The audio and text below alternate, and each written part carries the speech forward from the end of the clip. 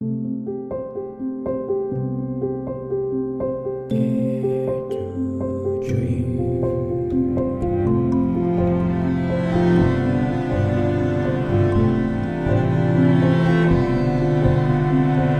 to Dream with Debbi Dachinger.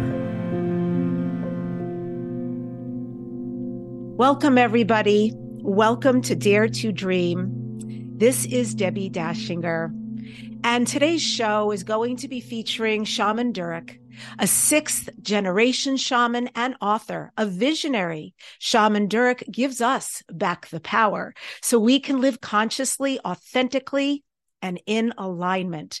The Dare to Dream podcast won the COVR Award for Best Radio and Podcast Show. Welp magazine listed Dare to Dream as one of the top 20 best podcasts to listen to this year.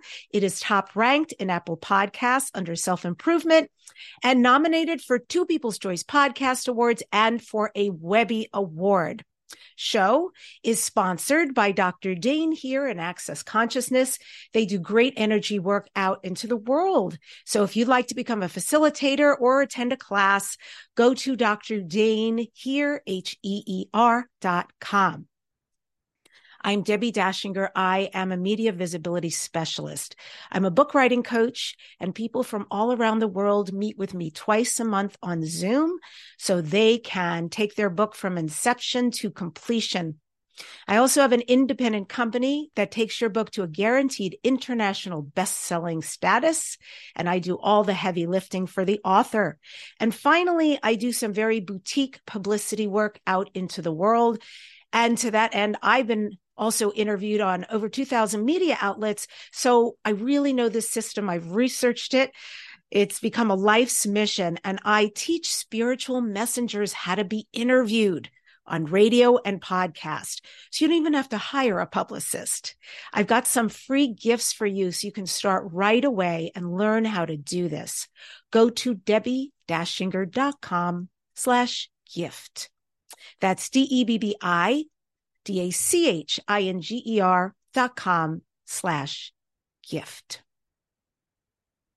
My guest, Shaman Durek, sixth generation shaman, author of the bestseller Spirit Hacking, Shamanic Keys to Reclaim Your Personal Power, Transform Yourself, and Light Up the World. And he's also a visionary to the now age. His online shaman school and healing temple are instrumental in helping people tap into their personal power and unblocking negative patterns that have prevented them from reaching optimal human performance. Durek's teachings have impacted thousands of people, from diverse public figures like Nina Dobrev and Gwyneth Paltrow to biohacking giants like Dave Asprey. In his recurring role on the TV show The Doctors, Shaman Durek aided guests in overcoming challenges between their emotional, physical well-being. He's been profiled in People magazine, and his work has been recognized globally by major mainstream publications like Elle, Marie Claire, Los Angeles Times, The New York Times, You Magazine, The Times, and featured on Netflix, Bling Empire. For more information, go to his website, ShamanDurek.com. And with that, I welcome Shaman Durek to Dare to Dream. It is so amazing to have you here. Welcome. Thank you. It is a pleasure to be here, and I am so honored that you have chosen for me to be on your powerful, beautiful place of sharing. Yeah, this was a divine experience waiting to happen. I am so grateful you're here because I have wanted to have this conversation.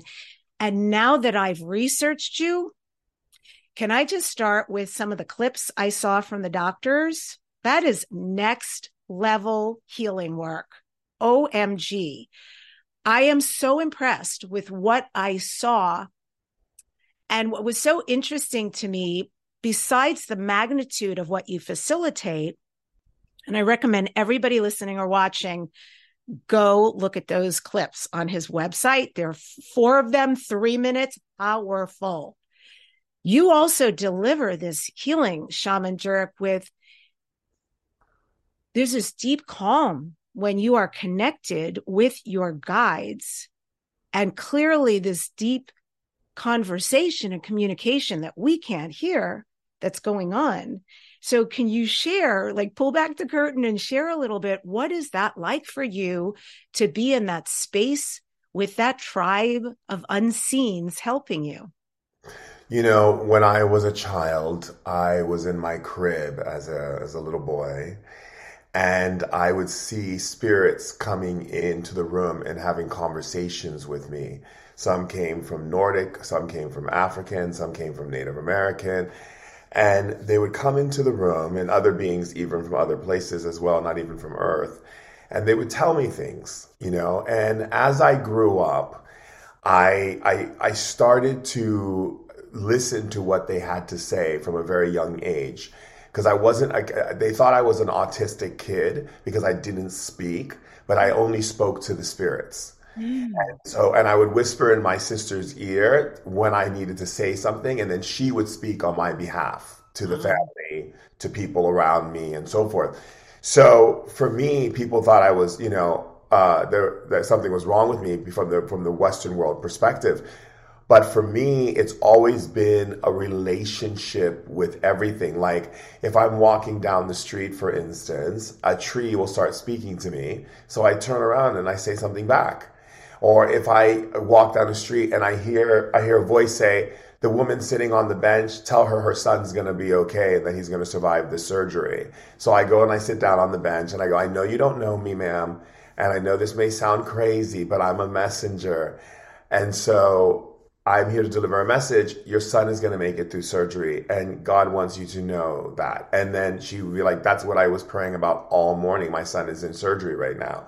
And it was just always these types of things. And I would be in school, for instance, and my teacher would be a little edgy during that day. And I would hear this voice say to me, well, the reason why she's edgy because she was fighting with her husband last night about the real estate plans that they have. And so I told her, I said, you know, it would be nice if you didn't take out a lot of your home stuff on us kids, you know, because we're doing the best that we can. And she's like, what do you mean? And I said, you're fighting with your husband about the real estate because you guys want to sell the house. And it's been a difficult situation. And she's like, how did you know that? I said, oh, the spirits told me. And so, you know, and it just always has been that way. And over the years, like even when I was a kid and I used to have these spirits that would be in my closet and my friends would tell me, oh, these scary things at night. And I would go to my closet and ask the spirit, why are you in my closet? Why are you under my bed? Why are you trying to make me scared? And then it would tell me, and it would say, well, you are a passenger. And I said, well, what's a passenger? And the spirit said, well, you have the ability to travel into our world and be able to commune with us. And then I asked the spirit, well, where are you from? And it said, I'm from the underworld. And I said, well, why do you want to scare kids? And it says, because we don't want you ever to come into our realm with your light, because we don't feel worthy of love. So we are here to scare you so that when you grow up, you'll always be afraid of the unknown. And so I learned a lot about that. And then it just stayed with me and got stronger and stronger over the years. And it's funny because I'm a spirit shaman, where there's different types of shamans in the world. There's earth shamans who deal with plant medicines, water shamans like you find in Hawaii and Bali, Indonesia, Philippines, who do submerging of you in water, making baths for you, dumping water over your head and praying for you. And then there's fire shamans who deal with Temazcal and the hot stones, sweating, sun ceremonies. And then there's the air shamans who deal with speaking in tongues, or people call it light language now. And they do guttural sounds, or they play instruments, like people who love sound bowls and all that. We would call that air shamans. And then there's spirit shamans, and spirit shamans communicate to all forms of spirit. So I've always had that ability, and being the fact that in my family, it's been a great blessing to have my family members who are there to help me strengthen that skill, because it exists in our family from my grandmother and through her father and his mother, who are all shamans. And it skipped my father because he walked away from it because he felt like he couldn't make a living being a shaman in the 1920s, which I thought, was quite interesting. But nonetheless, he still had powers. And so he would always say to me, don't show the world those things. They're not, the people will try to ridicule you. They'll try to rip you apart. Keep it to yourself. And one day I was in school. I was about it was five, it was almost going on six. And I was in the playground on the the tube, the thing, a tire, it's called the tire swing. And there was this girl who was playing with me, and I touched her hands, and I saw her hair falling out, and she was in so much pain. And I started screaming on the top of my lungs. And so my teacher came out, Miss Serena, and she came out and she said, "What's going on?" And I said, "She's dying. She's dying. Something is eating her, you know?" And so my father came to school to pick me up, and the parents came, and it was like a big fiasco. And they had me in the office with the girl, with my dad, with her parents. And my teacher was like, "Why were you screaming that?" And I said, "Because I could see something's going on." And her mom said she was just diagnosed with leukemia. Mm-hmm. And my dad was so angry at me because he said to me, "I told you not to use your powers outside of the house." So he like dragged me across the playground, like by my jacket, and put me in the car and said, "I forbid you to use your powers outside of this house. Like, this is not okay. People will not understand. They will think that you're doing something bad. And it's just not a good thing." So I kind of had a difficulty in feeling safe. And I think that was a huge part of my growth, was to feel safe being me. Mm. Wow. Yeah, I understand you had a really tumultuous past and childhood, mostly connected to your gifts and the trying to beat the gifts out of you and get you to be sinless and all of this. Very, very traumatic. Do you feel like today everything you're speaking to has actually, au contraire, created who you've become with even more potency, that all of that was just like boiling inside of you, waiting to come out even greater than it would have maybe if it had a smooth path? Absolutely. One of the things I asked when I was really young, through all the abuse that I went through, the physical abuse, the mental abuse, the sexual abuse, like everything that I had gone through, I asked God, I said, "God, why weren't you there to save me from these things?" Mm. And God said, "That's your construct. Your construct is because you go through something, I'm supposed to jump in and save you. But you didn't ask me, what role I'm to play through this experience.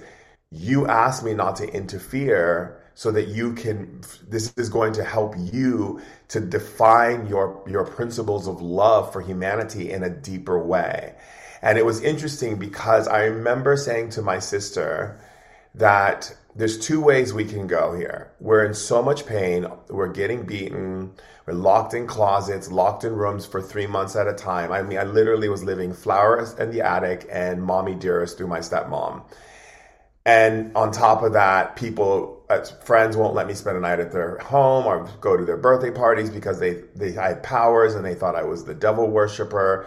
I mean, it was all these different things. And then my grandfather walked away from the shamanic side of the family and became Catholic, which is where we had a lot of people who had, in our time, had to hide a lot of their gifts in Catholicism.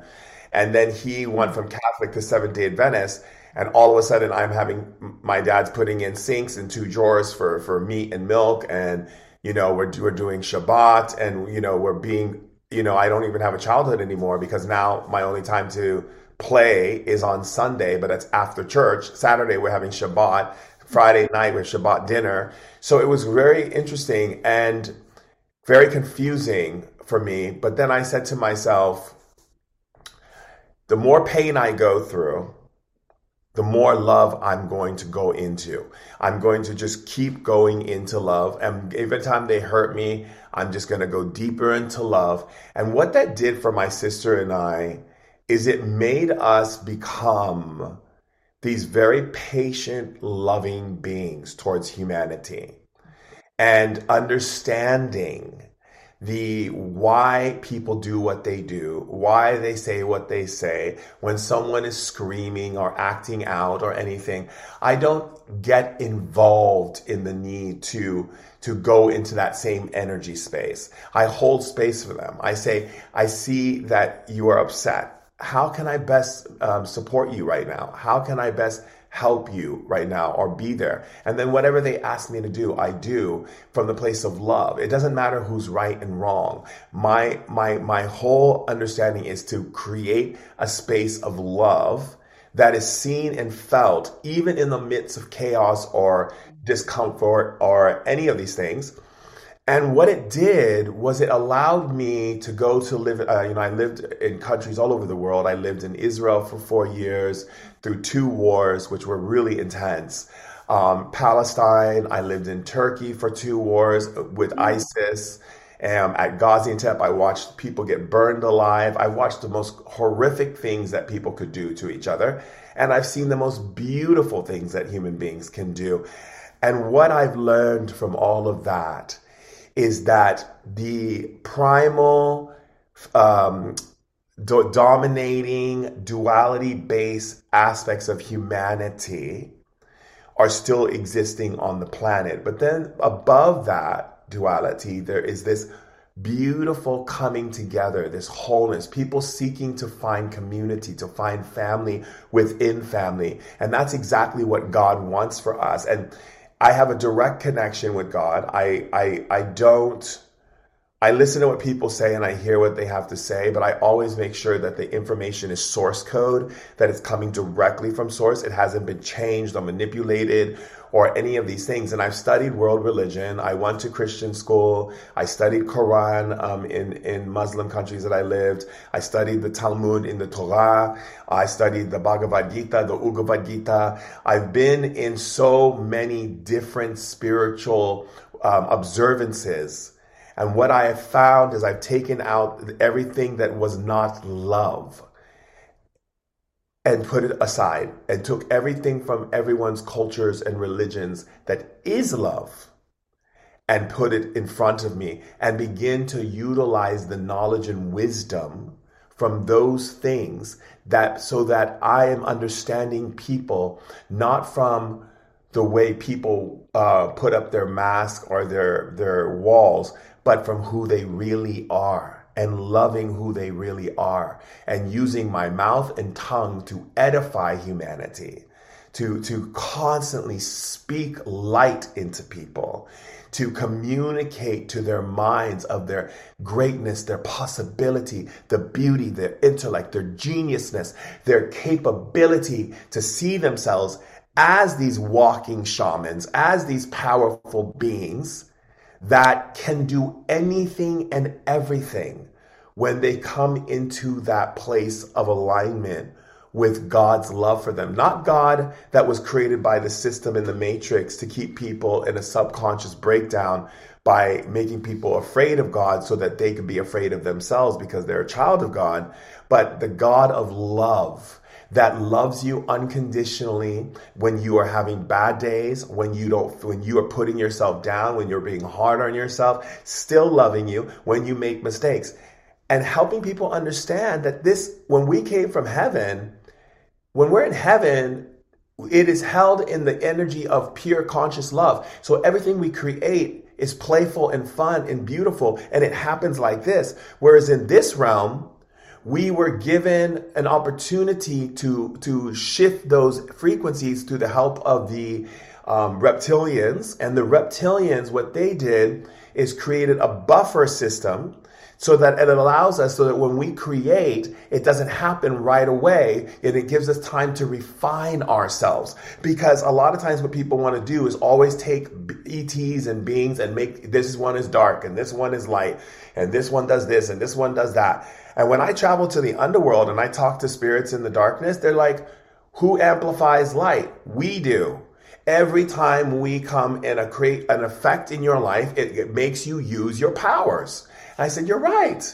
And then they educated me and told me how the souls in the underworld, because they have unfinished business, they don't feel worthy to come fully home into the light of love. So they wait for us They talk to, when we hear some negative thoughts in our head, that's not us. That's them talking to us, and we should know the difference that we are always love. We are a child of love. We are love for the sake of love. And so everything else is a spirit communicating to us because there's some part of our being that is asking to be held back. And so instead, what do? We blame everything around us instead of say, wait a second. Darkness amplifies light. I don't need to be afraid of the dark. I have to understand the darkness as an ally from a different perspective, but at the same time, transmute the darkness through bringing it into the light, holding it in love. And every time I started doing that with people, their lives changed. I can imagine. That is really powerful. And I got to say, my body is having all sorts of tingles listening to you talk. So inspiring and so to our hearts. I'm very grateful. And when you talk about the underworld, you'll have to forgive me. I'm a graduate of shaman school with Dr. Alberto Villoldo. So I'm mostly aware of the Peruvian, the Inca, the Quechua way of being, the Inca way of being. And I know for us in the underworld, Huascar is the Lord down there.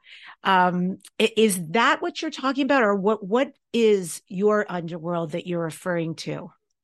So in African shamanism, we have the above dimension, which is the realm of infinite light spectrum, where it's a place where you are so loved that you can express yourself in all spectrums quantumly and multidimensionally. So that means all of your, restrictions are all completely lifted. And in that realm, there is what we call the center place of that space, which people call heaven. We basically call it a place in which to experience yourself as the creator, as you. And then you can go into any other dimension or incarnate on any other planet or any of these things.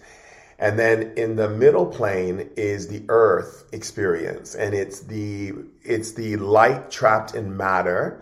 And it's the matter substance, meaning held by different beings to give us an opportunity to refine ourselves as creators.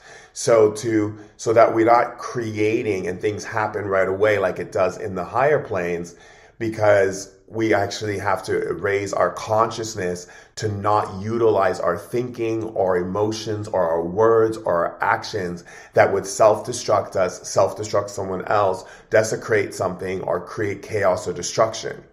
So we get a chance to be in observance of that in this realm. People call it karma, people call it whatever. But really what it is, it's your being showing you how you operate in your own creative process through the interactions of your brothers and sisters as you and as them. So me being you, you being me, if I say something powerful and beautiful to you, it's because I resonate with that code within myself, so therefore I can see it within you.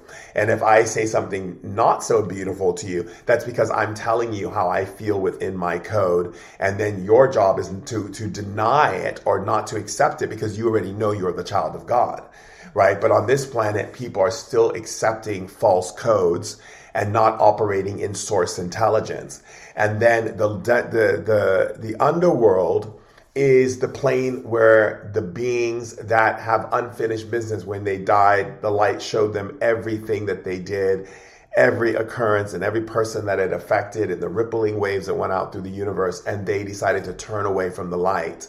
And so they go to the underworld, and it looks like Earth. Some people dream of it sometimes. They'll have dreams like of a red sky, or they can't turn on a light in their dream, or, it looks like Earth. It's just a little bit different. And there's different layers of the underworld depending upon where the spirit's consciousness is.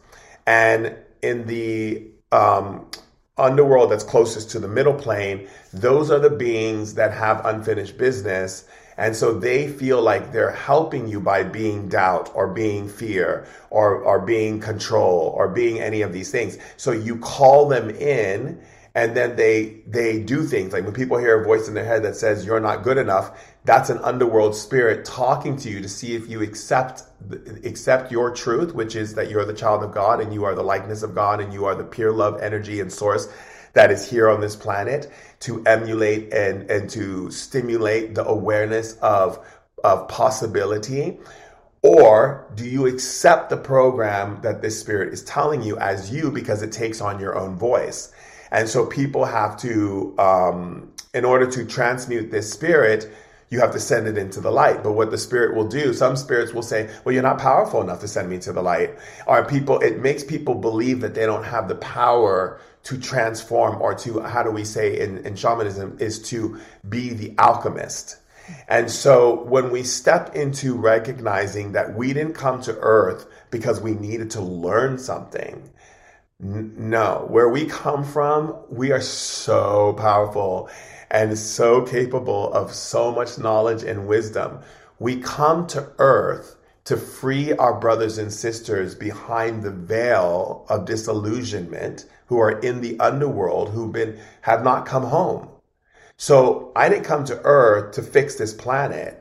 I came to earth to create a new planet by lifting my brothers and sisters out of the darkness, which is called ascension, and then ascending all of us together once we get our family out of the darkness. But see, the system that is being held in what we call old order of sorcery has built an understanding that in order to enslave people, they used to enslave them through indoctrinations of power and position. But now they realize that that's not going to work for humanity. They don't want the underworld beings freed. They want to keep Earth as a place of dominion that they can rule over. And so what they have done through generations and generations is create a system that makes you become the person who enslaves yourself mentally, emotionally, and physically.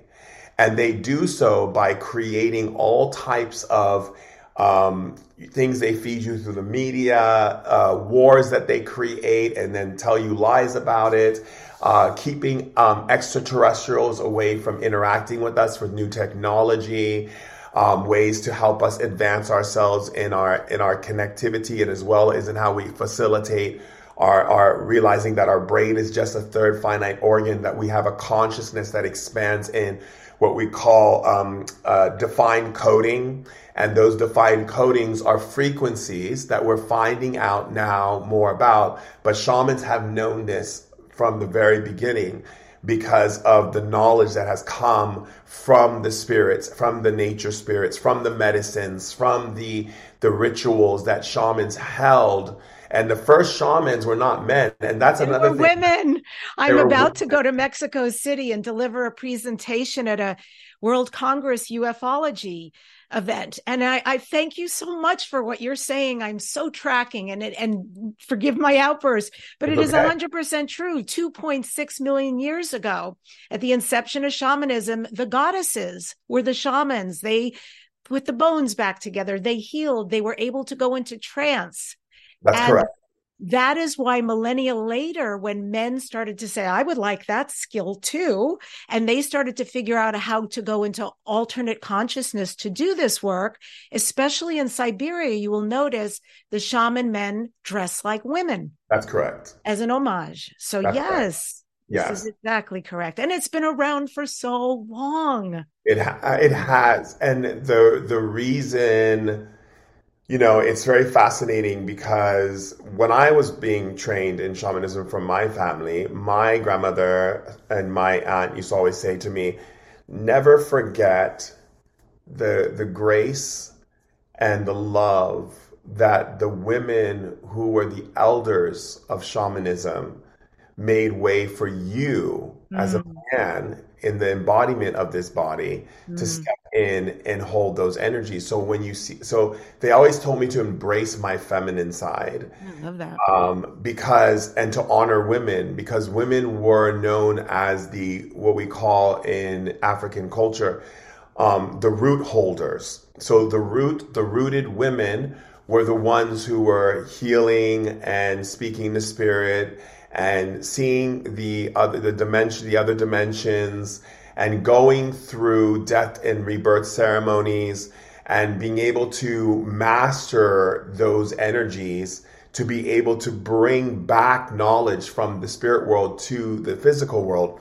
And men started wanting to dominate over the women intelligence. It even goes as far to say that when I train women in shamanism and I train men in shamanism, it's a very different energy. I'll bet. When I train men in shamanism, I have to deal with a lot of red tape and a lot of their need to not want to be vulnerable and their need to kind of create all of these cascading identities, I say, that limit them from being able to be in an authentic place with the elders, with the spirits, with the nature spirits, with the beings that are there to support them, because they feel that they have to prove something to me.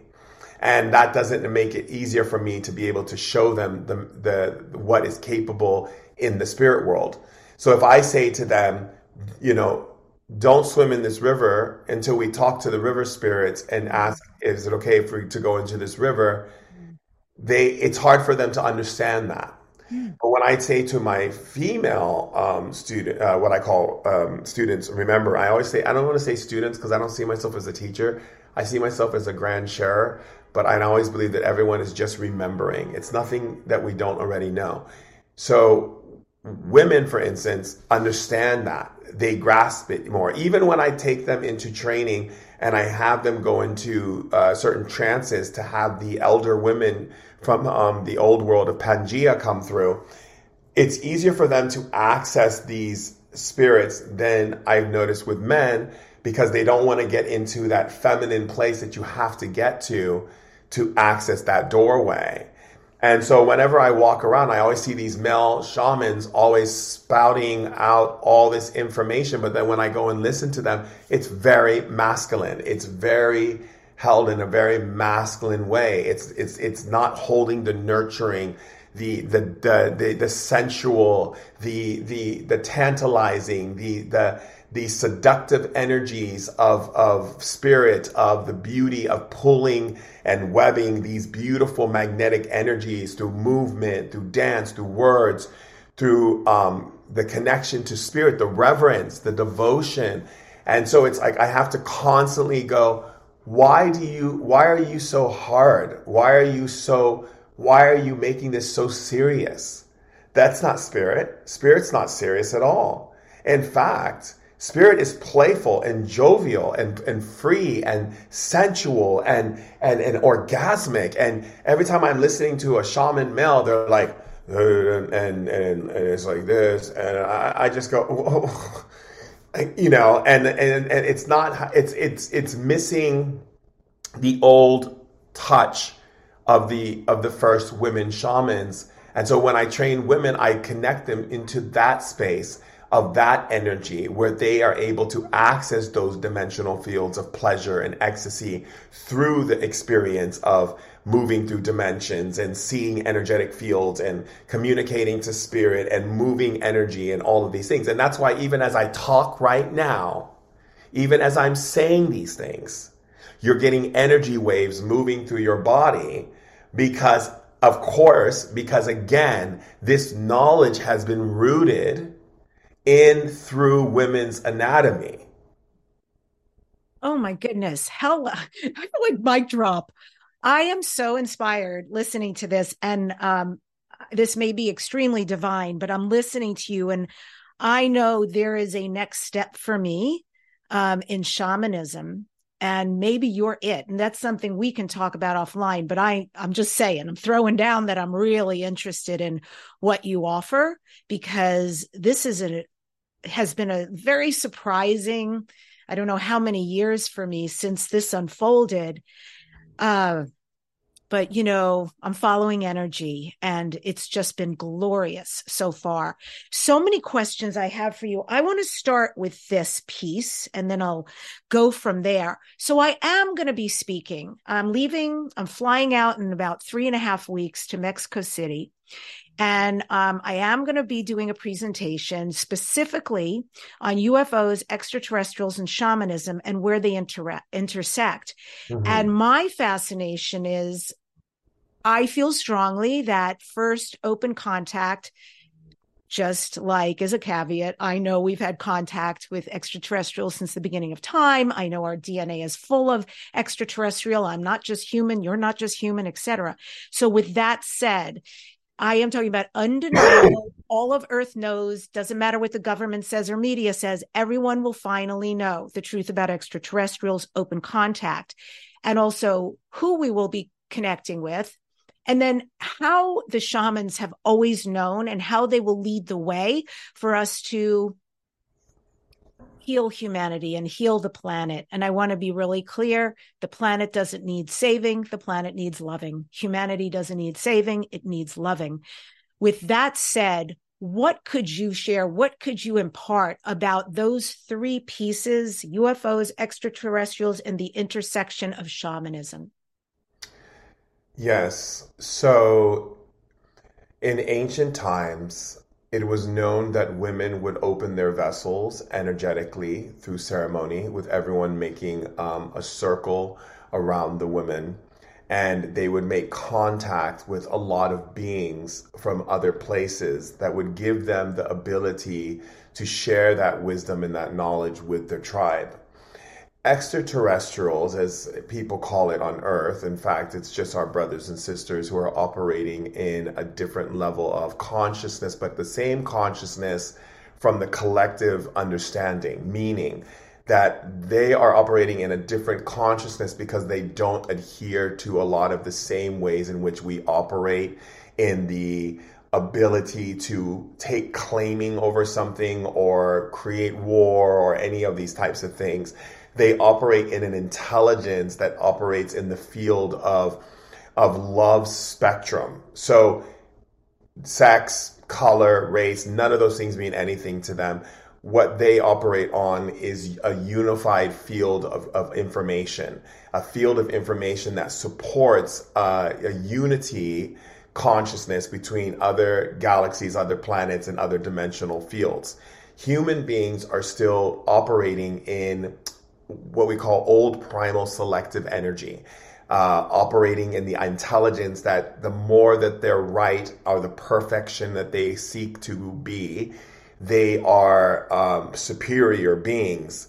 And therefore, if they have done, let's say, a bunch of ayahuasca ceremonies, this one is doing yoga, this one is doing this, they call themselves spiritual. Whereas in the understanding of off-world beings, that has no place within consciousness other than those are the actions, but the consciousness is held within the perspective of the spectrum of love, which is infinite and eternal. And they seek to merge with us to share into that space of that infinite eternal love, to open that up as a bridge of consciousness. So bridging consciousness is very different to how we use our consciousness on this planet. And that's the reason why they've been slowly integrating in to our psyche and to our availability to witness them either individually or collectively, because human beings are still placing this identity on them.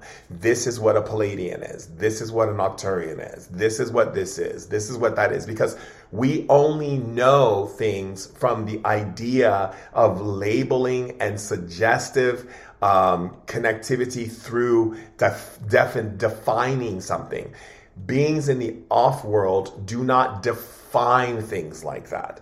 So they don't go in and say, I'm a Palladian and this is what we do and this is who we are and this is like, that's a human trait. So when they first started making contact with us, they started to play along with our consciousness where it's at, where it's in this place of seeing individuality and differentness between each species. in the field of the what we call the entirety, which means the 8 planets from Mars and 8 planets from Pluto, and you have the ring that goes all the way around, and you've got all the different beings. We are all operating on a conscious consensus of bridging consciousness throughout space and time. So outside of time and inside of time, therefore creating availability for knowledge to move from this dimension and across to intergalactic dimensions. But in order to do that, the species on the planet has to be able to remove those ideas of you versus me, this versus that. All this duality creates what we call a separation that doesn't allow us to fully take in the knowledge that they would need us to take in to create that bridge.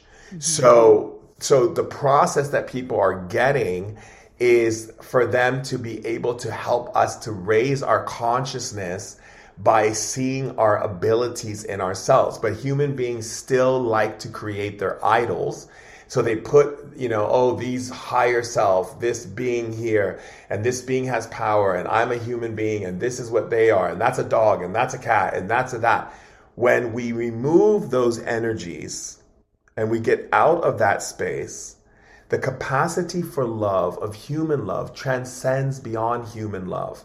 And the structures that have been holding all of these energies in duality, separation, some different types of energies that have been showing up on Earth that people are experiencing right now with all the calamities and things that are happening on the planet, are distracting frequencies that are being created internally first and projected into the world by the mistrust we have in the merging of consciousness to build these bridges. And so that's what they're doing right now, is to assist us. And shamans were more available to this because shamans are not here to judge.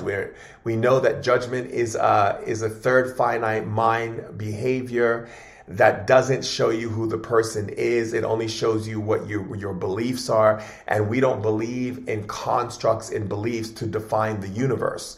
Wow. So the reason why human beings are not still operating in this, what we call flux of evolution, is because they're still in this idea that they have to be smart, they have to be intelligent, they have to show people that they have powers, they have to do all of these things that have nothing to do with spiritual evolution, because spirituality doesn't mean that you eat healthy food or you go do yoga or you take a workshop or any of these things. It means evolution, and evolution cannot be held if you are not willing to take instruction from God, from spirit, from the higher beings of love. And when I say higher beings, I don't mean higher in the way we say higher. I mean higher in the sense of defining frequencies that we can actually merge into to build what we call one bridge.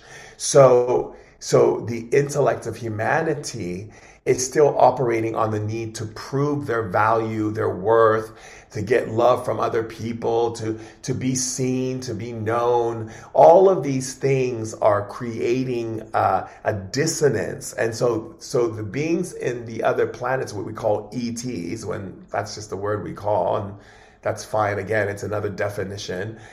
They are beings who are operating in the place of getting us to let go of these very limited, very heavy, very weighed down attachments, so that we can come into a space of oneness where the understanding of self is not by the color or by the race or by you're a woman, I'm a man, and I do this and you do this, and I'm a celebrity and you're not, whatever, all these things that humans do, is to understand the divinity through the enlightenment of God consciousness, which is pure love, the emanating energy of love that can speak through all levels of communication, and all understandings of consciousness are merged into oneness.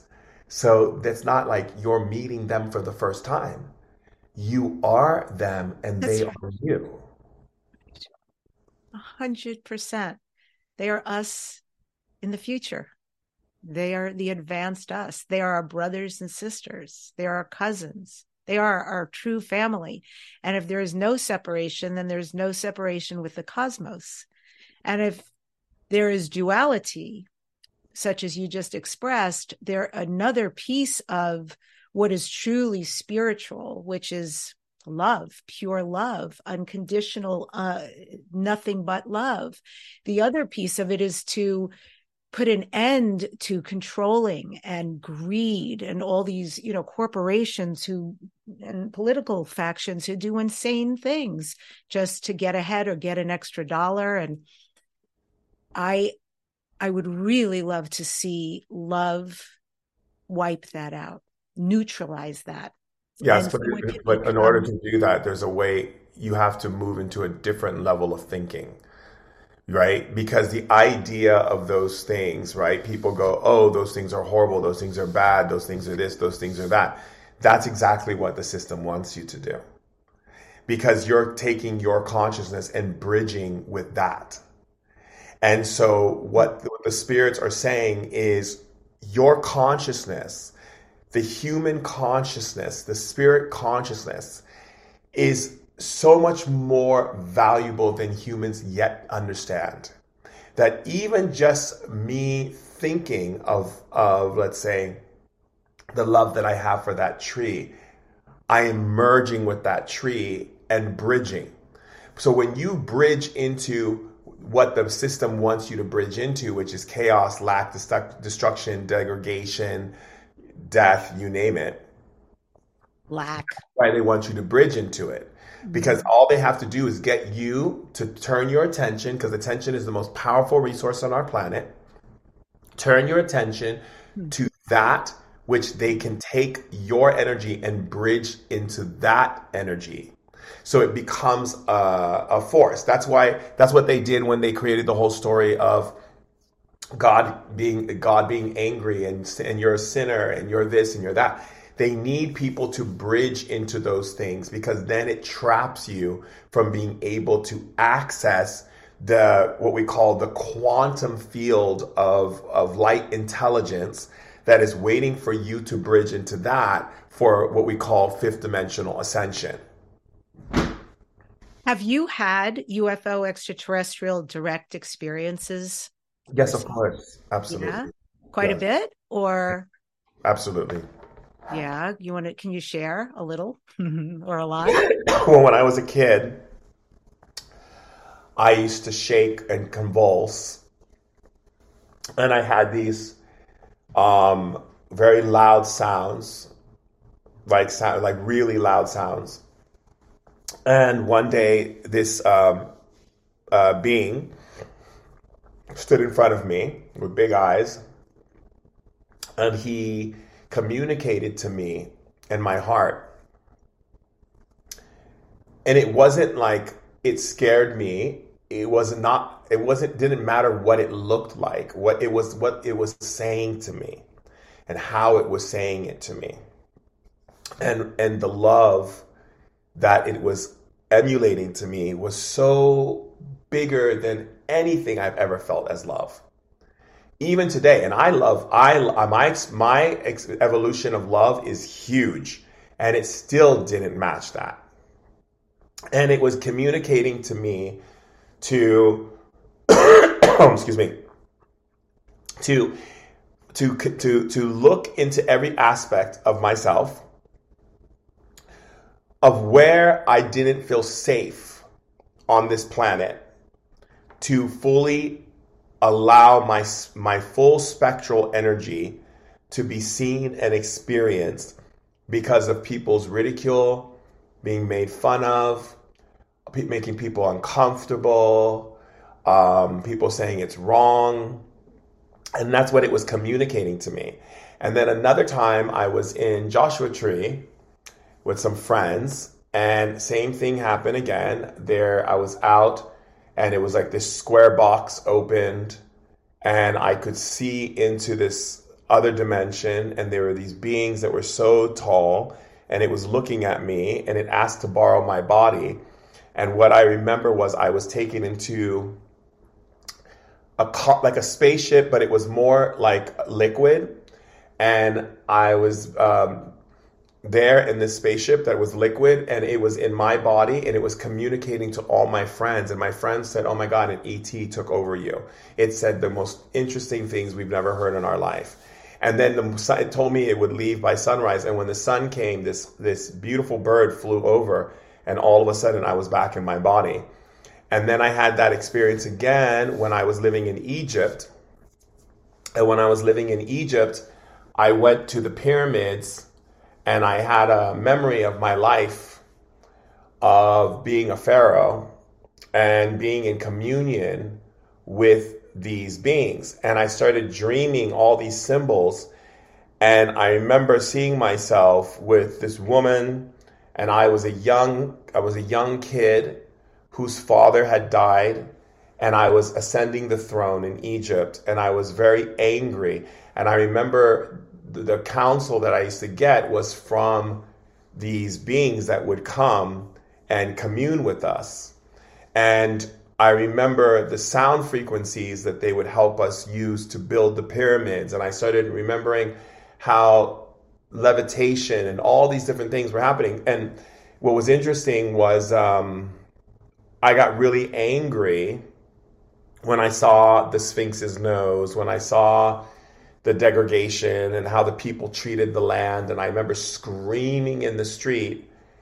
And this little boy came up to me, and my friend was there, my friend Franco. He was from Italy. He came and he said, and my friend said, "I'm so sorry for my friend screaming." And the little boy said, "I know why he's screaming." And Franco goes, "Why?" And he goes, "Because he's one of our ancients, and he's very upset." And my mother told me, she pointed to him when he was walking down the street, that he's one of the ancients. And I had, while I was at the pyramid, I had constant ETs visiting me. And they were drawing all of these symbols around my body. My body started shaking. They told me the reason why was because the energy, my physical form had to get comfortable with the energies that they were drawing into me. And they were telling me about the gateways that women have to open. And I said, please tell me more about that. And they said that that what we call magic on the planet, or ancient magic, was literally the teachings of their people that were given to us, and being able to move energy and to communicate telepathically and to be able to access levitation and all these different things. And they said that it was governed by women. Excuse me. It was governed by women to hold those sacred information and laws on how to utilize those energies.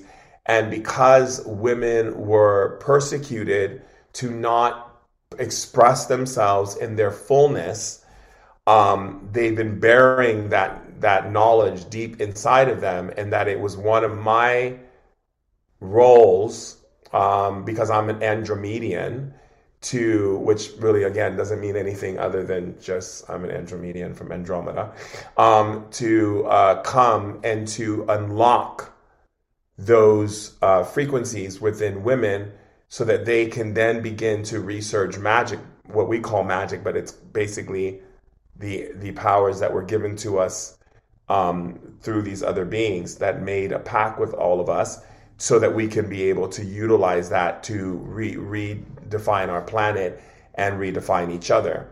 And so I've always felt that it was my journey to do so. And one of the spirits had told me that one day I will be called and they'll come to me. And I was living in Greece at the time, in Santorini, and an ET came into my room, and it was standing there looking at me.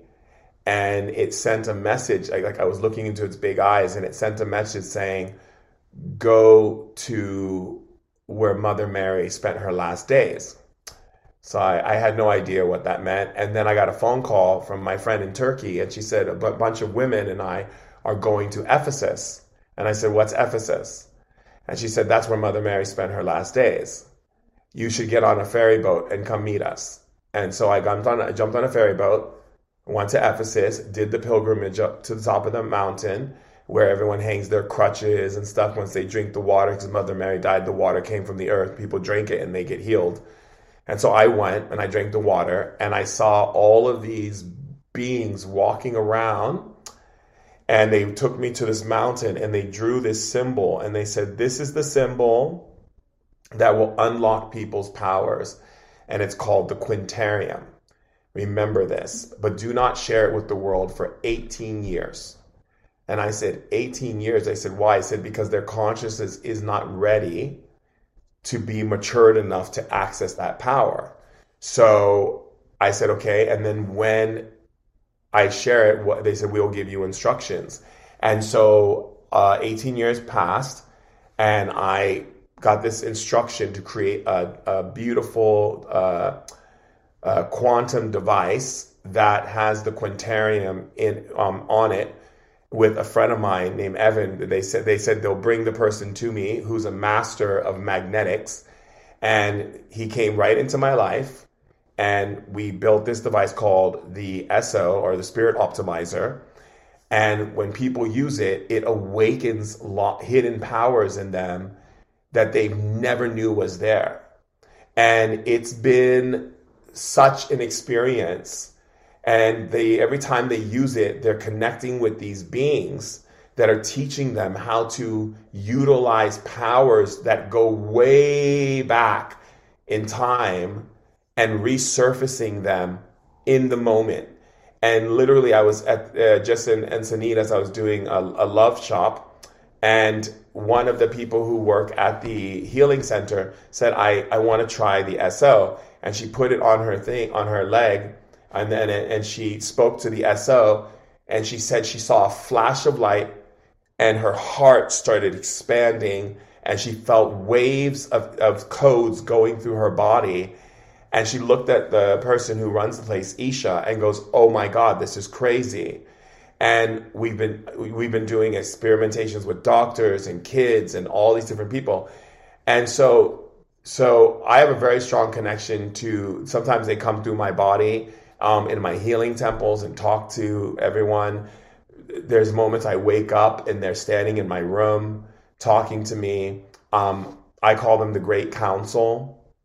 The Great Council, they tell me things like, for instance, I have a spirit by the name of Grumble. Grumble is a rock elf, and he communicates to me every single thing that's going on.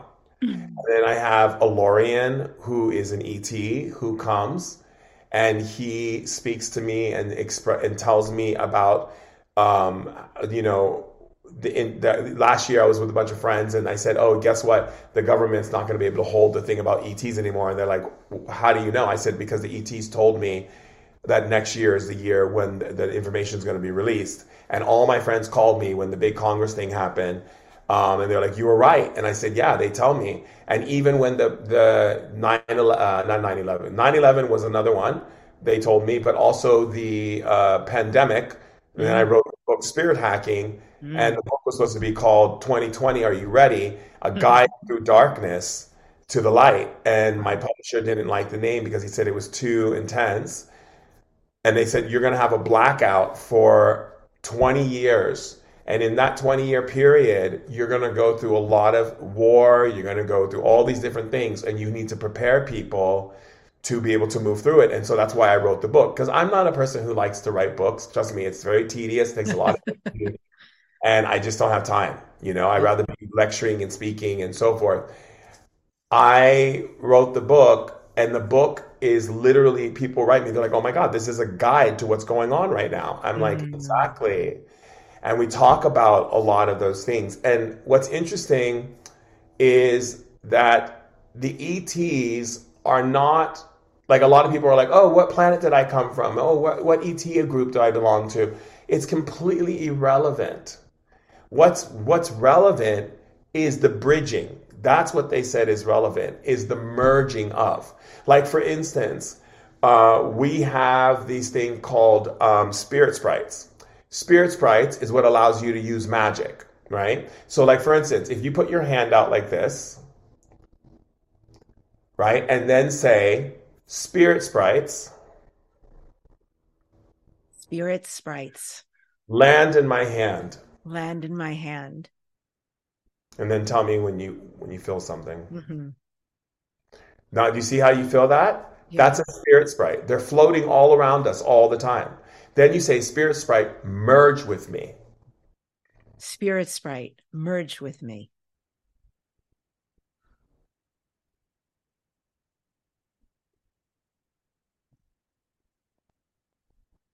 And what does that feel like? Light.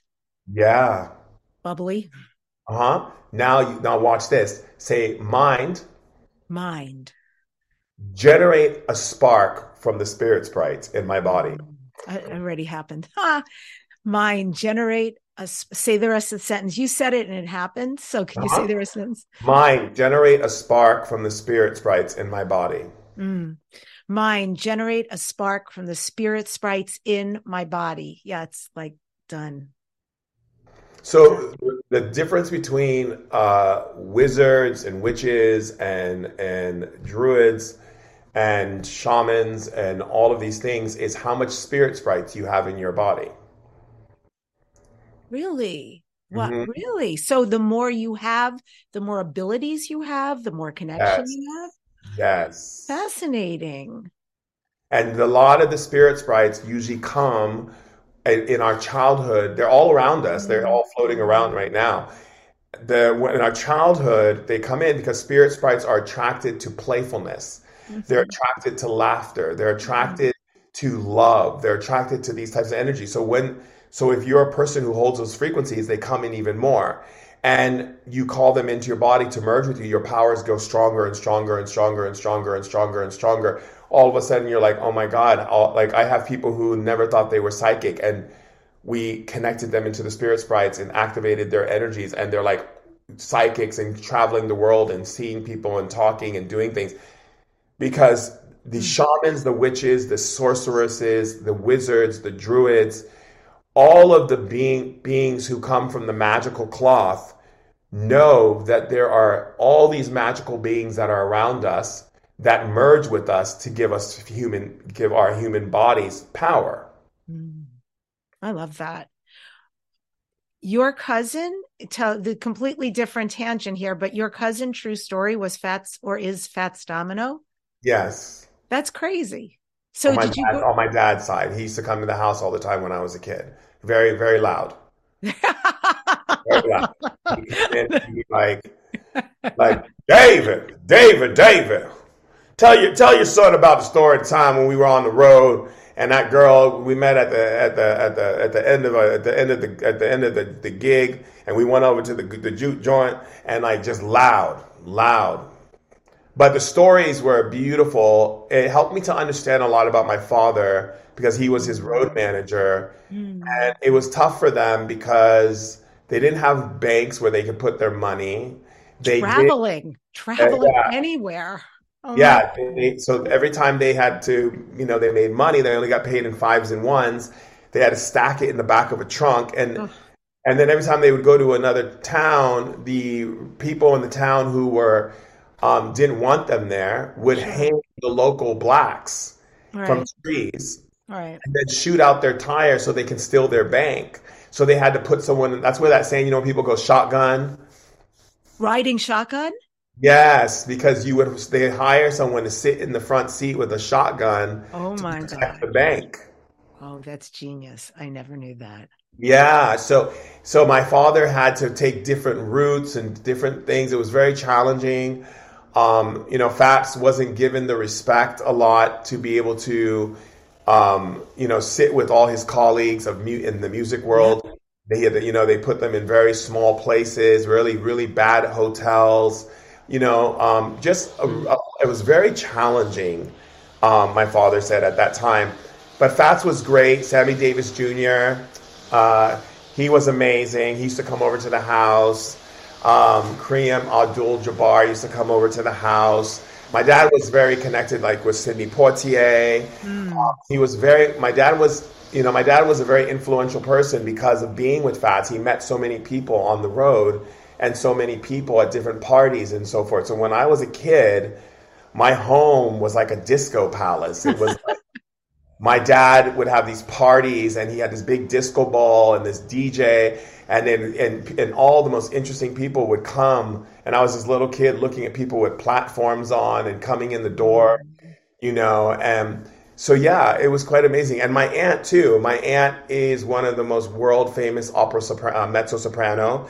She's renowned with Pavarotti, Placido Domingo. She is the first black mezzo soprano. It's next with her colleague Leah Tone Price. So I grew up with waking up to Pavarotti in my living room on the piano, with her practicing their what they were singing before they go and perform it. And my aunt said something to me very interesting as a kid. I asked her one time, like, what's it like to sing to all those people? And she said to me, darling, I don't sing to the people. I sing for myself, and they get to enjoy it.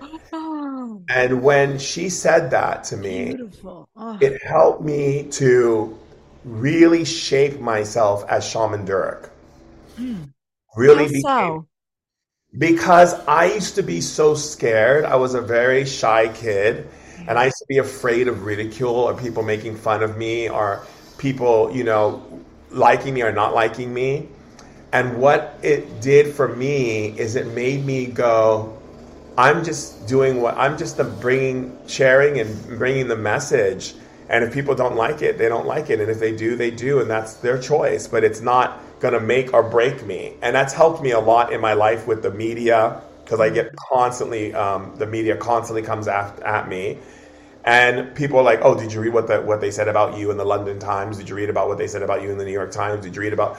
I said, they're not talking... When they're saying something that is not coming from love and expressing the being of light that I am, they're not talking about me, you guys.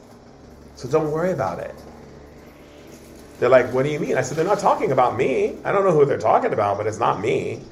And I've learned from my aunt sharing that with me, it was this message of, don't do what you do because people like you or people don't like you. Don't do it for people to clap for you or put you up on a pedestal. Do it because you love doing it and it makes you happy. And that helped me a lot, because I've had clients, celebrity clients, come in who don't want to hear the truth about things. And I tell them exactly, and then they curse me out and get mad at me and all this kind of stuff. And then friends of mine would be like, oh my God, if they told me off like that, I'd probably just stop being Shaman Durek. I said, but I'm not here for their praise and I'm not here for their boos. I'm here to be who I am. And that's it. And so that client came back 2 weeks later apologizing and saying everything you said was right. I just wasn't ready to accept it. And would you see me again? And this person really didn't curse me out and went crazy. And I said, look, I have no problem being there to support you, but you have to understand I'm a man of peace. And so if you can just be a peaceful person, I would love to see you, But with all that stuff, all that antics and all that stuff you were doing, the yelling and the cursing and all that, that's just the stuff that you were dealing with because you didn't really think that someone like me could have such access to such information. And that's okay. I've had celebrities come in and I say to them, so you did coke last night? And they said, what? Why would you say that? I said, because Spirit told me you did coke last night. They're like, I didn't do coke last night. I go, what are you talking about? You were with Suge Knight doing coke. Why would you lie to me? Don't lie to me. I have the spirits. They tell me everything I need to know. And she's like, oh, okay, fine, you're right. I did the coke. I said, exactly. So, and I think that's also been beneficial as well, too, because I work with such high profile people and people who are not high profile, because I don't think that a celebrity is better than a person who's not a celebrity. I think everyone is celebrities in my thing, right? And so I treat everyone equally and I tell people exactly what I think. You know, I tell Gwyneth what I think. I tell everybody what I think. And if they have a problem with it, that's their problem and they can deal with it. But I'm here to love you. And if I love you, I'm going to tell you the truth. I'm not going to lie to you. I'm not going to bullshit you. I'm not going to play games with you just because I need your, oh, you're amazing, Shaman Durek. You're so amazing. No, I'm not looking for that. I'm here to be as God asked me to be. And that's it. And so whatever people choose to say or however they choose to receive things or whatever, it doesn't matter. And I think my aunt saying that really put me in the right place. Yeah, I'm a singer. So that is huge for me to hear. That is a completely different point of view I absolutely never considered. Thank you for that. And I'm so excited to hear everything you're sharing because in transparency, I booked a session with you next week. Oh, So lovely. yes, I'm going to be one of these people sitting with you and I'm ready. Bring it. I really mean, bring it. Oh, I am don't worry, so darling. ready. I'll bring it. Yeah, I am so ready for that level. Like I said, I saw your work. I saw those clips and I was like, oh my God, this is so for real what you are accessing. It is so refreshing to me. It's You know rare. what's so funny about that with the whole thing with the doctors is that my publicist was trying to get me into the doctors, and the doctors kept saying, we will never have anyone come in who's spiritual. So just know that. And I said, okay. And so my publicist said, well, can you at least meet with him? And so they thought I was going to come with like robes and kimono, Entourage, you incense know, burning. incense burning. And I told my team, I said, when we go into this meeting, everyone put a suit on, dress Oh, very nice. You know, we're gonna walk into their world and look like their world. But what mm, comes out of my mouth is gonna blow them away.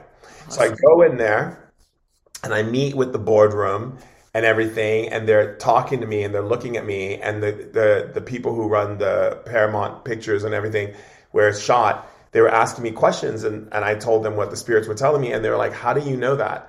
And I said, because the spirits told me. And they said, but how can we translate this into a show? I said, it's quite simple, actually. You put me in field work. And so you have the show, bring people on who have difficult issues, put me on field work where you take me and the camera crew to their homes, wherever they're working, whatever they're doing, and I will go and I will show you what I do. And I will make it so mainstream.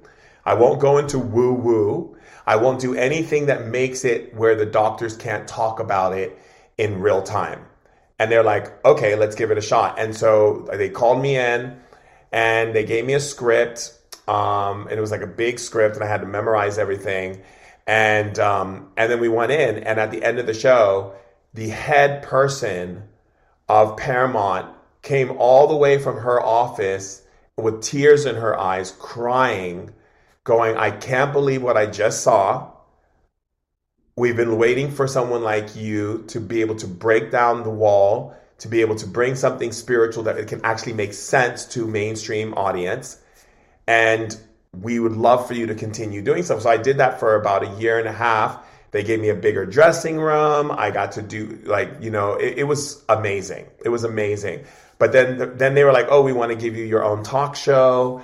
And we want to build it, on lot 40, I think it was lot 49 or something. But then the pandemic broke out. And so the show, they had to stop doing the show, because of COVID. But the thing was that I thought was very fascinating was the doctors who would come backstage and go, how did you do that? How did you do that? Like, I've never seen anything like that in my life. How is that even possible? And so it was really a graceful way of opening up their consciousness to what is possible through spirit versus the way they were taught, which is, I'm a doctor, this is how it is, this is the way it looks, and so forth. And I started getting a lot of doctors coming to me and asking me to support them and help them. And that's been a great reward in itself. Wow. Support them with their patients, you mean, in the work they do? Or Yes. support them individually as a Both. doctor? Both. Hmm.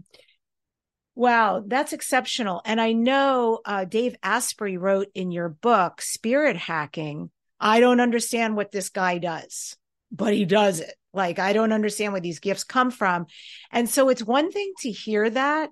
It's another thing to see you in action. And, that's it. That's the real work. And I'm The real love. The real love. The real love.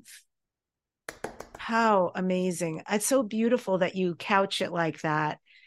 And I'm excited. I'm excited for what you provide. I'm excited for what's possible. I'm here in LA, so I think there'll be more to come.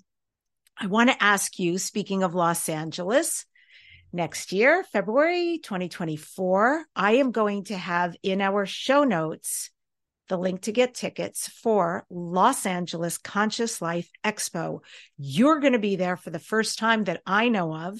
Yes. I am very excited. I will be there. Tell me what you're going to be speaking about.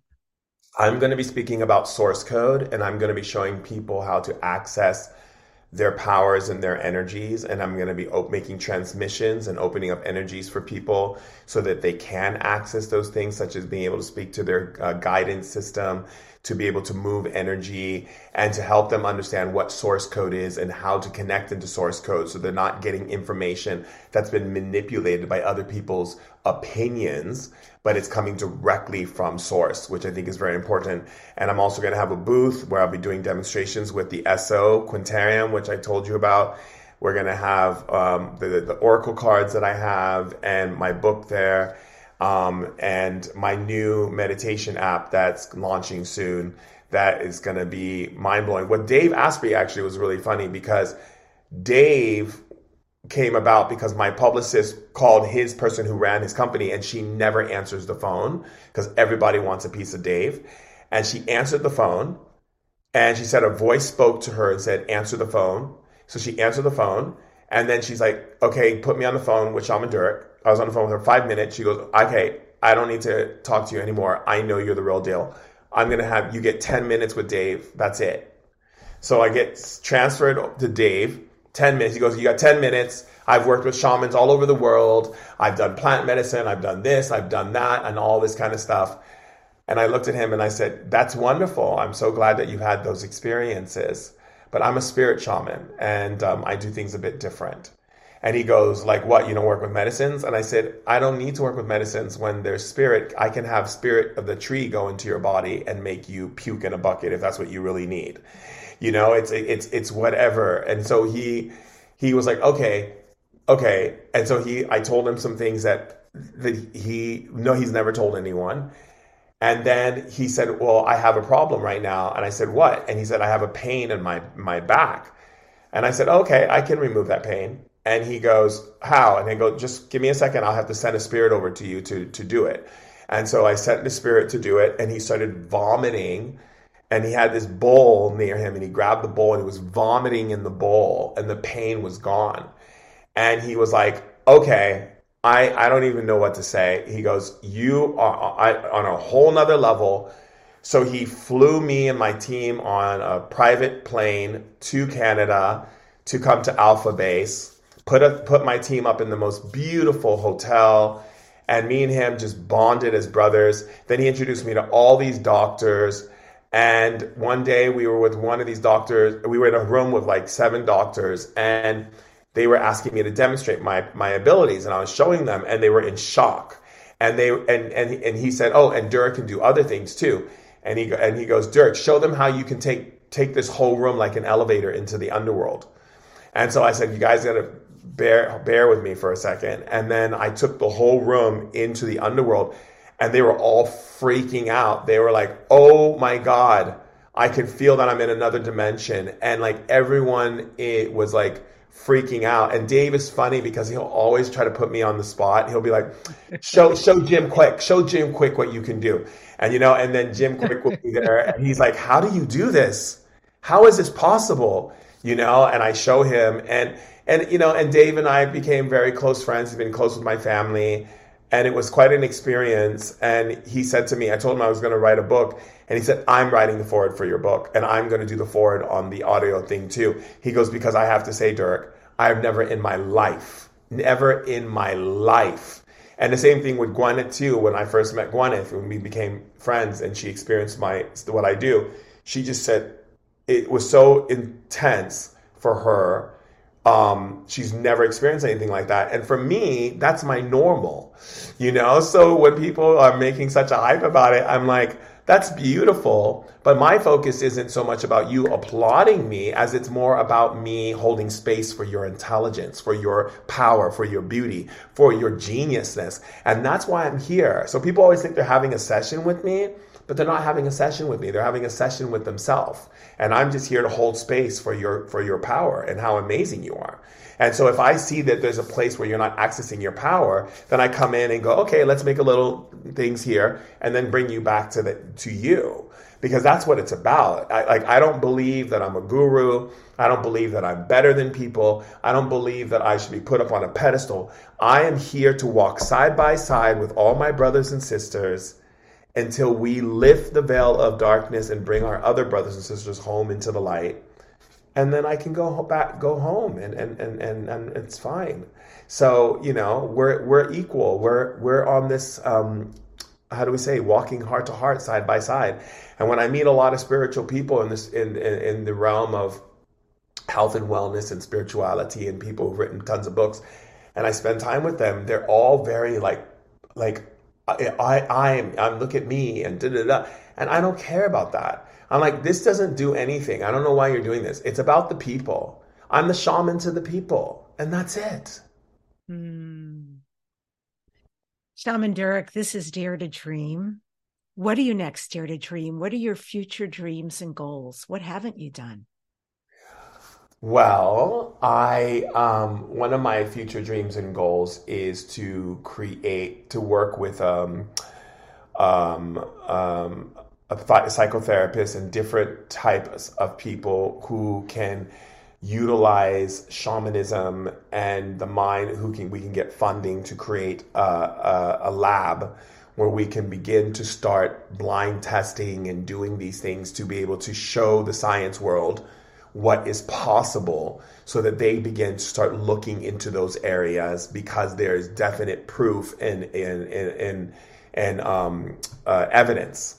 And so that's one of the things. The other thing is I'm getting married next year, so I'm excited about that. And I think being who I am as Shaman Durek, but also being the first Black man marrying into the royal family and being able to look at it from a different perspective than how Megan looked at it, but look at it from a spiritual place and bring the wisdom and knowledge to the people in that world so that they can get the information, because that is something very important as well, I think. And I think God put me back in that spot to be able to share that knowledge and that information. And for me and my fiance, Princess Marta, to utilize our power to share more knowledge spiritually, because she's the first out of all the royals of the European royal family, all of her cousins, to write 7 Hay House books and to speak to spirits since she was a little girl, and she can do amazing healings, and it's just really powerful. And I think together we're a power couple that can go out in the world and really help people understand what relationships really are and what relationships aren't, because a lot of times people think they're in a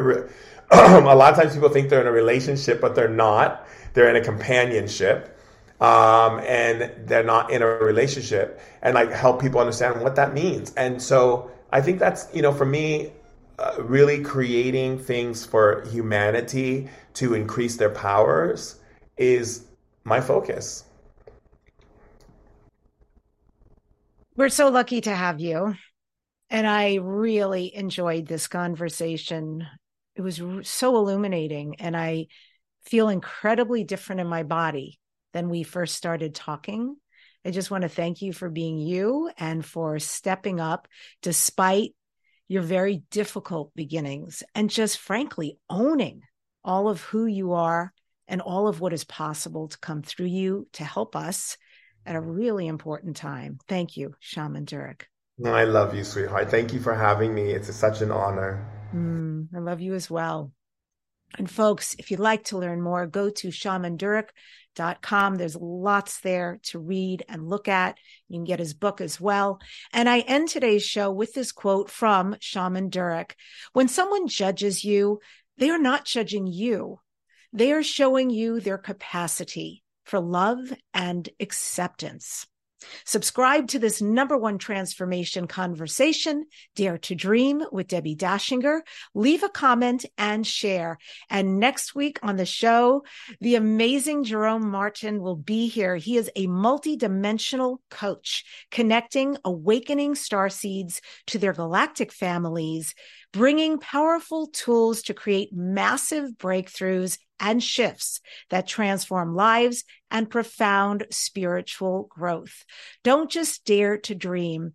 Dare to create all your dreams, and do so by leading with love. You'll change yourself, you'll change others' lives, and you'll change the direction and timeline for this planet. You are needed.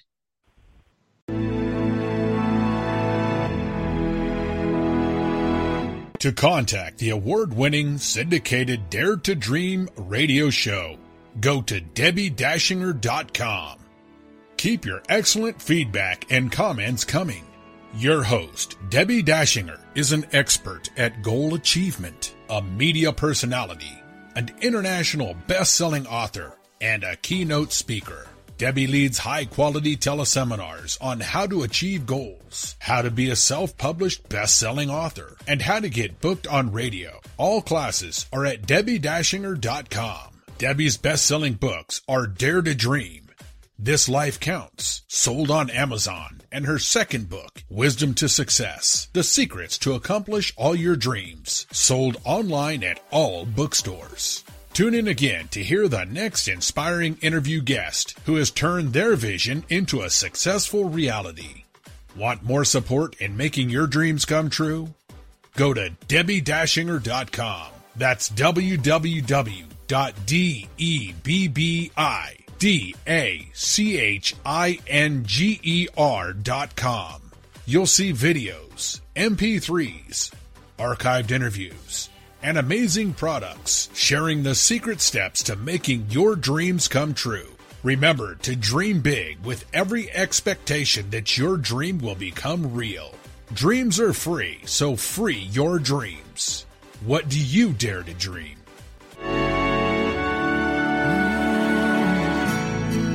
Here I'm standing now, waiting for my time to be all that I can be. It's so easy to forget, life is in my hands.